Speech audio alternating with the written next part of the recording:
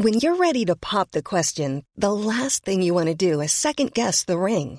At BlueNile.com, you can design a one-of-a-kind ring with the ease and convenience of shopping online. Choose your diamond and setting. When you find the one, you'll get it delivered right to your door. Go to BlueNile.com and use promo code LISTEN to get $50 off your purchase of $500 or more. That's code LISTEN at BlueNile.com for $50 off your purchase.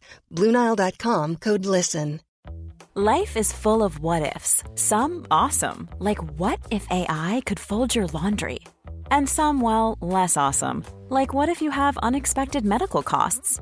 United Healthcare can help get you covered with Health Protector Guard fixed indemnity insurance plans. They supplement your primary plan to help you manage out-of-pocket costs. No deductibles, no enrollment periods, and especially no more what-ifs. Visit uh1.com to find the Health Protector Guard plan for you.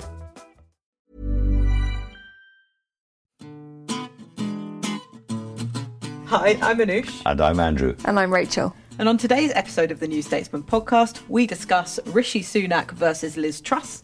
And you ask us, why are people behind Liz Truss? We don't get it.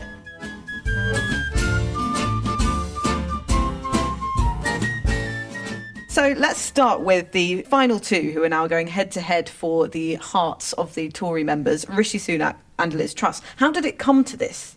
It came to this because there's been a very, very savage campaign against other candidates, particularly against Penny Mordaunt, particularly waged through the Daily Mail and I think directed quite heavily from the centre of government, Number 10 or wherever, because Boris Johnson still hangs over this contest as a personality. He is furious about his defenestration, feels it's bitterly unfair and blames Rishi Sunak in particular for it. And therefore he wants to get Rishi, anyone but Rishi, and it's pretty clear that Liz Truss is his candidate. She didn't resign from his cabinet, and she's already said that she wishes he hadn't gone. So this is the sort of Johnson candidacy.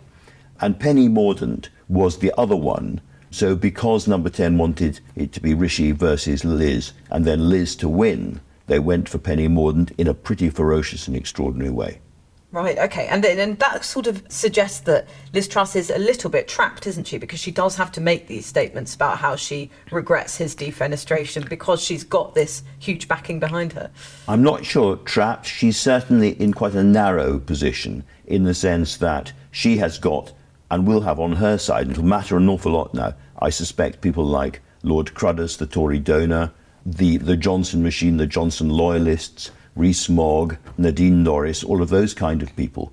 And yet, to win in the Tory party membership, she has to show that she is change, she is different. And so the way she's doing this is to focus entirely on the economy, which is, of course, Rishi Sunak's bit, and say everything was fine, by and large, except for the economy, which Rishi Sunak, that man, got wrong. That's how she's playing it. Right, OK, so she is both trying to paint herself as the change candidate, but also the kind of Johnson continuity candidate. Rachel, do you think that will wash with the members? It looks like in polling they are keener on her than Sunak. Interestingly, looking at the members, quite a few of them seem to want Boris Johnson to stay. There's that insane petition that I think has got 4,000 signatures of Conservative Party members saying that they think that Boris Johnson should be an option for them to vote for on the ballot. Now, obviously, that's not going to happen, but I think that's worth keeping in mind that if your electorate is entirely made up of Conservative Party members and Conservative Party members feel a lot warmer towards Boris Johnson than, say, Tory MPs do or even the rest of the country do, then sort of playing up to being the heir to Boris Johnson, you can see why that might look like a good strategy. Interestingly, though, in one of the debates, all the candidates were asked if they'd put Boris Johnson in their cabinet, and they all refused and they all didn't put their hands up. So for her to now be like, oh, I wish he hadn't gone, but I wouldn't trust him anywhere near my government. She's trying to play both sides. Absolutely, Rachel. And there is this great swirling miasma of hypocrisy over all those Tory MPs who had written letters saying this man has got to go, he's not fit to be Prime Minister, standing up, clapping, and some of them in tears after his performance at PMQs. So the Tory party is deeply emotionally split. We talk of buyer's remorse. This seems to be one of the first examples of seller's remorse. And Rachel, you've written about this, and let's explain to our listeners a bit about what happens next. It's actually just about 175,000 Tory members who get to choose who wins and who goes to number 10. And you've argued that actually that shouldn't be the way to go about it. Well, I argued that it would actually weirdly be more democratic if the vote was restricted to fewer people, if it was restricted just to Conservative MPs, 350 odd Conservative MPs, because they at least have their positions because they are representing parts of the country and that's their job. Now, you can argue about how successfully they do that job, but theoretically you're an MP, your constituents have sent you to Parliament to represent their interests. The 170,000 Conservative Party members aren't representing anyone except themselves. They're not accountable to anyone except themselves. They're also and no judgment on them for this, but they are incredibly unrepresentative of the country. They are older, whiter, more male than the rest of the country. And more southern. And very much more southern, concentrated in the south of England, more middle class. This is not a let's get 170,000 random people from across the UK and see what they think. There are very particular demographics. So how you can argue that it's democratic to allow them to choose the next Prime Minister, who will be the Prime Minister for all of us. I know those are the rules. I know that's how parties work. I know it's very unfair to say, let's change the rules now because I don't like them. But it is worth thinking about who has the power and why. It certainly is. And this is a very rare moment because the New Statesman, through Rachel Cunliffe, is now on exactly the same side as the Times as represented by Lord Danny Finkelstein, who makes the very same arguments as a Conservative from inside the party. And he also argues that this is the wrong way to do it, because actually the MPs are more representative of the country at large, as you just said, than the party members are. It's not true quite, however, that the rules can never be changed, because they have already indicated they're going to change the voting rules in this in a way that is both interesting and I suspect benefits Rishi Sunak. So we all say, one party member gets one vote, and the votes go out by post and they arrive on doorsteps and doormats Monday, Tuesday, Wednesday, and then they're filled in and sent back. But all party members are now likely to get a digital or online vote as well. So if they vote for, shall we say, Liz Truss next week, and then they look at the various debates and they think, actually, do you know what? Sunak is really good. He's much more fluent. I can see him more as Prime Minister. I might have made a mistake. Then they can, as it were, reverse and heckle their own vote online. This seems to me a very, very complicated and potentially nightmarishly complicated way of counting votes right at the end of the process. But they've already seemed to have tilted the rules, as I say, I think slightly in Sunak's favour. Yes, because I've been looking into Tory members and what they actually want. And what's interesting is, while obviously Tory MPs do represent their constituents, unlike these unrepresentative people in the country, they are actually more economically towards the centre than Conservative MPs. So they're not ideological zealots in the way that we might think they are, particularly on issues like more funding for the NHS, because they're more likely to interact with it. As we've said, they are older, and more funding for law and order as well. So it may be that a very radical economic pitch from Liz Truss, as she's already laid out, might not necessarily be the most attractive thing to them. So I do think that it's a bit more open than the polling suggests. That's really interesting. And I think, Anoush, you're going around the country, you're going to be talking to a lot of Tory members. Yes. But your point about the NHS is a really good one. They use the NHS. And, of course, they're on pensions. So they're going to be particularly sensitive about inflation. They've probably paid off their properties, but they may have mortgages as well. So inflation is a really big issue for them. And the more Sunak talks about the need to get down inflation, the more they'll like that, I think. Yes, and I remember doing the same thing last time in 2019. And what a lot of them would tell me was they didn't really like Boris Johnson or his style. They didn't particularly trust him, but they thought he could win an election. So that might be why Rishi Sunak is making this big play of the fact that he is more popular among the electorate than Liz Truss. And also in some polling, more popular than Keir Starmer, which is, of course, the person who either of them might face in a general election. I think as this plays out over August, it's going to be, as it were, the guns of August, the war of August. Pollsters are going to play a much, much bigger role in it than they do in most elections even, because everybody's going to be watching the YouGov polling of the general electorate to try and work out which of these two candidates can beat Labour. But I have to say, so far, a couple of weeks into this Conservative candidate, overwhelmingly the political winner is Keir Starmer. Right. Yes. Do you agree with that, Rachel? I think we've seen a lot of blue on blue already, and we're only going to see more of it. In the debate on Sunday night, it was very much Rishi and Liz tearing chunks out of each other, and they were properly going for it. I mean, she was pointing out the COVID support loan fraud, and he had that quite awkwardly delivered jibe at her. Do you regret more supporting Remain or being a Lib Dem? But you've basically got two of the most high-profile cabinet ministers of Boris Johnson's government shouting at each other about how terrible that government was and about how, we're in an economic crisis and you don't know how to deal with it. Well, you stayed in the government, you don't know how to deal with it either.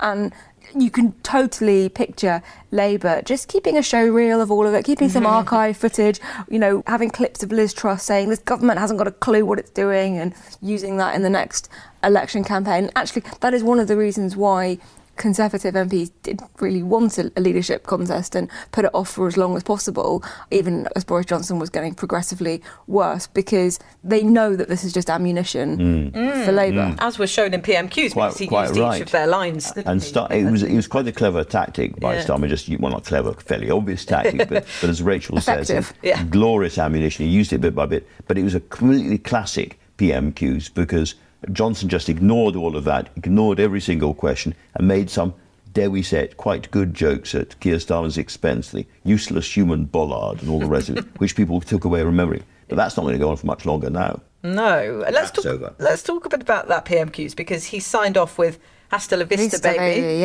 from the Terminator, and the other classic line from that film is, of course, I'll be back. Will he be back, do we think? He certainly wants people to think that it's a possibility, because as long as people think that it's even a half possibility, he has influence and power over the direction of the Tory party. I was talking to somebody quite close to him who says he genuinely doesn't get it. He genuinely thinks he did the right things over the pandemic. He did the right thing over the Ukraine war. Brexit had to be delivered. The big stuff he feels he got right, and he doesn't see how someone who got all of that right can be brought down by nonsense about some sex pest and some parties. Right. So from his point of view, the betrayal narrative is already there in his head, I think. He was brought down by midgets, by the herd. When he called Tory MPs in his farewell speech, the herd, that suggests he sees them as kind of more or less unthinking cattle charging from one direction to another. Now, we've seen a fair amount of charging around the House of Commons, but, that did not go down well. And the number of Tory MPs who are really, really angry that he's going to try and do the backseat driving or try and influence things is quite high. I mean, they have not forgotten yet why they got rid of him. And however many good jokes he makes in the House of Commons, they haven't forgotten either. Right, OK. And he also, even more sinister perhaps than calling his colleagues the herd, he did invoke the deep state, which is sort of catnip to conspiracy theorists, isn't it? It is. It's a very Trump-like line, this idea that people who have been elected into power can't actually exercise that power because there's this hidden, shadowy world of nameless officials who are working against them. John Elledge, one of our New Statesman columnists, has just co-written a book specifically on conspiracy theories and conspiracy theorists and why people fall for them and how it all works. And he's written a piece about that line, the sort of the deep state, and how useful and effective it is for people in power, because suddenly you've got power, you don't deliver on what you said you were going to. Your voters say, hang on, you said you were going to do X, Y and Z, you were Prime Minister, why didn't you? And if you can say, I tried to, but actually there was this hidden enemy that stopped me, it wasn't my fault, that's a very effective narrative. It's also a very dangerous narrative. You can already hear Liz Truss in her first interviews, as one of the last two candidates, talking about the need to kind of push the blob and deal with the civil service blob. Blob is a softer way of saying deep state, I think, in all of this. Of course, if we weren't working for the New Statesman and signed up to all of this, we would be able to inform people listening to this podcast or watching it that indeed Whitehall is populated by shape-shifting lizards controlled by Bill Gates, because that's what they think. Yeah, our hands are tied. Our hands are tied. We're not allowed to say that. Yeah. But it's true, guys. It's really true. It's honestly true. There are shape-shifting lizards all around us, and they're working for the deep state. I have personally been called an elitist lizard. I'm not sure about either of you. Right. That's my favourite Twitter insult ever. An elitist lizard, yeah. Not one of the more lizards of the people. I am wearing green today, so make of that what you will. I've been called many Anglo-Saxon things, but not that one.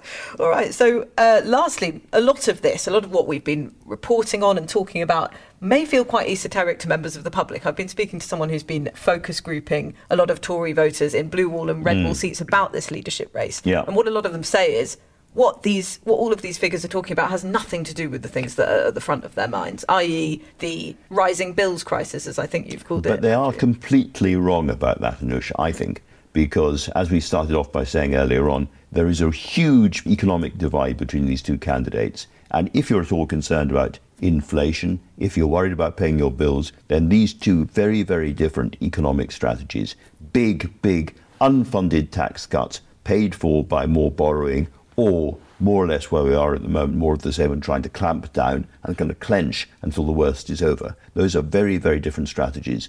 And we will discover in due course that one of them works. We won't know about the other one because only one candidate will win. But this is a massive choice for the country that's going on. So it's not esoteric, it's real. And people are going to feel it in their daily bills and their daily lives. Yes. And also you've written in your most recent piece about the fact that climate change has not been tackled properly by the candidates so far. And of course, some of these focus groups that I've been talking to this focus group about were happening on these days where they were sitting in 40 degrees. Do you know what? It felt to me almost as if the planet was heckling the Tory leadership campaign, sort of knocking on the windows. If ever there was a moment where the real world was trying to remind politicians of what really matters, because, you're quite right, they have not been talking about climate change, and when they do, it's in kind of embarrassed, apologetic tones. I'm terribly sorry we have this green levy, we'll try and get rid of it as soon as possible. I'm terribly sorry we have these ridiculous esoteric targets about carbon neutral by 2050 and all the rest of it. They're not trying to lead us in any direction in terms of changing our lives. They're not confronting the scientific truths in a frank and open way because they're so scared of the Tory members who, in a poll, put climate change 10th out of 10 in terms of the things that matter to them, right down at the bottom.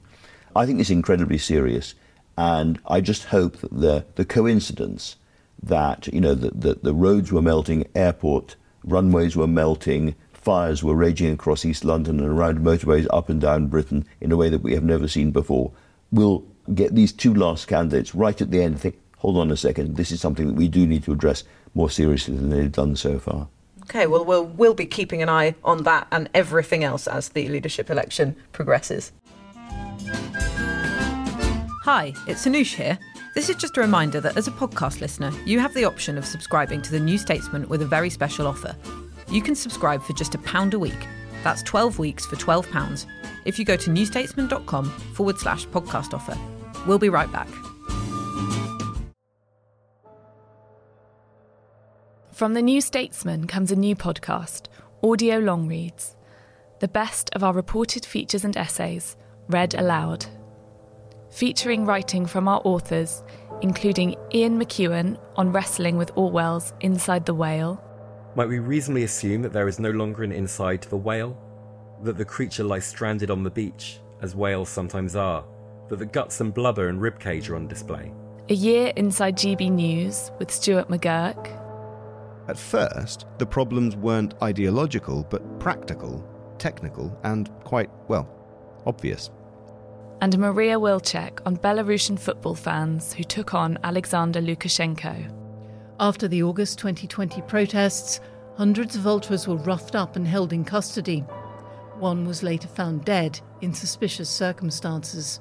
Ease into the weekend with our audio long reads, published every Saturday morning. Just search Audio Long Reads from The New Statesman wherever you get your podcasts.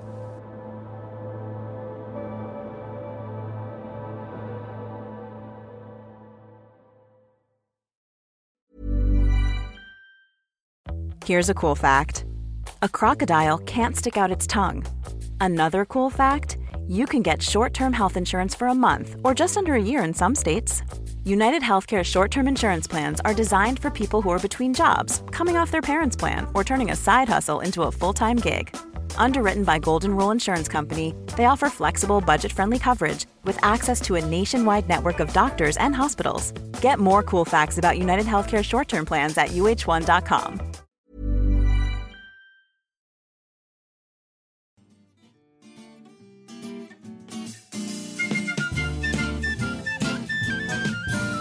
And now it's time for a section we like to call You Ask Us. Lovely. So we have a question from Jack. He asks, why Truss? What are the qualities that her backers think would make her a good PM? What am I missing?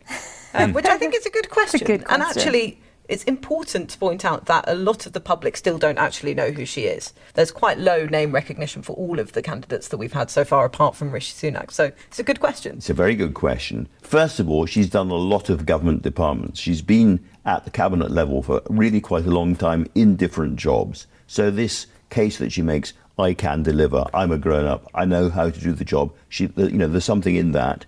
But I think more important, she has understood and tapped into the fact that for Tory members, as well as for the rest of the country, times are really hard. They yearn for a radical choice. They yearn for something different. Obviously, the Labour Party wants to offer something different, something radical. And she's trying to jump ahead and say, no, I have got a better answer. And she's trying to do it on economics and therefore in a way that doesn't too offend the old regime of the Johnson loyalists. Mm-hmm.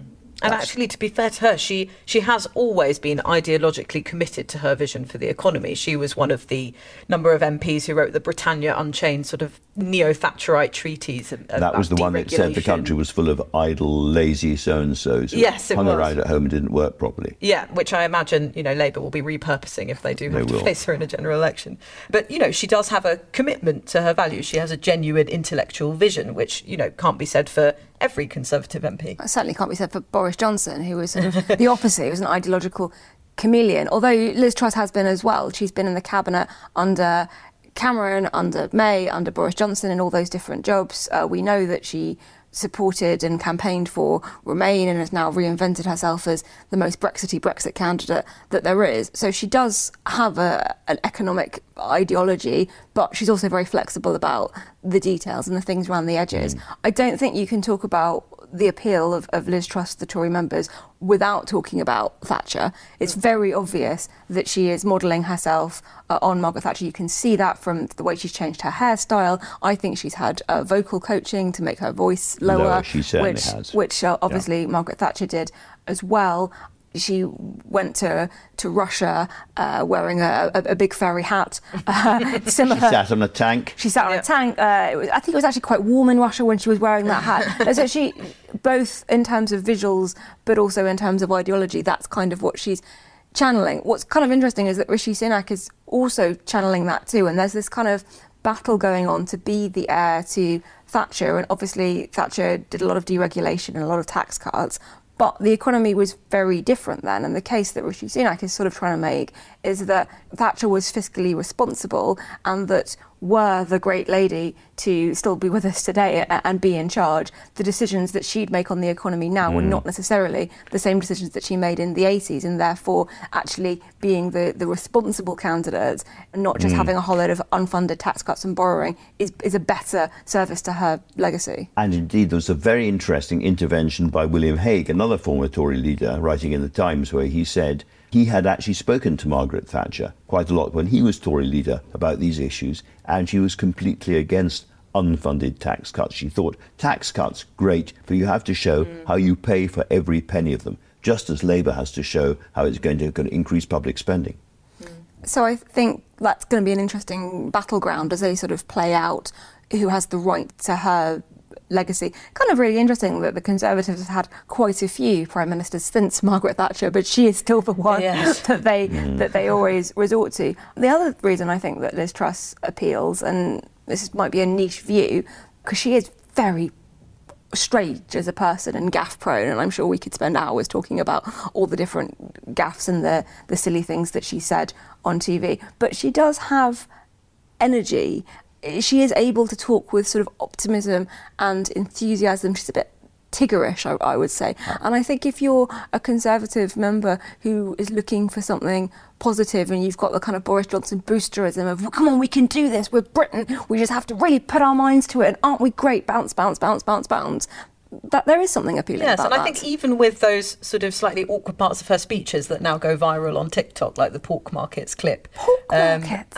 I think she's sort of made a virtue out of that, hasn't she? She's got a bit of a cult of personality around her. When you go to Tory conference, the events that she's talking about on the Fringe, or even her speech to the conference floor, there's often queues sort of going around the conference hall. Because they know they're not going to be bored. They know it's not going to be a standard, completely predictable performance, even if some bits go a bit wonky. You know? Yeah. And I completely agree with Rachel. I think it's the sort of enthusiasm. To do these jobs, you have to have abnormal amounts of energy and self-belief, and she certainly has those.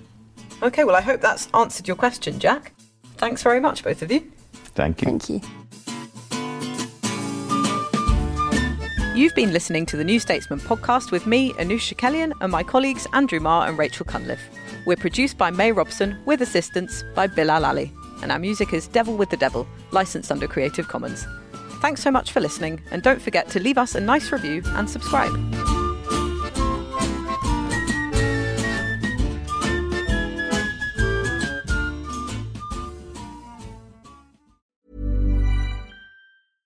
This message comes from BOF sponsor eBay. You'll know real when you get it.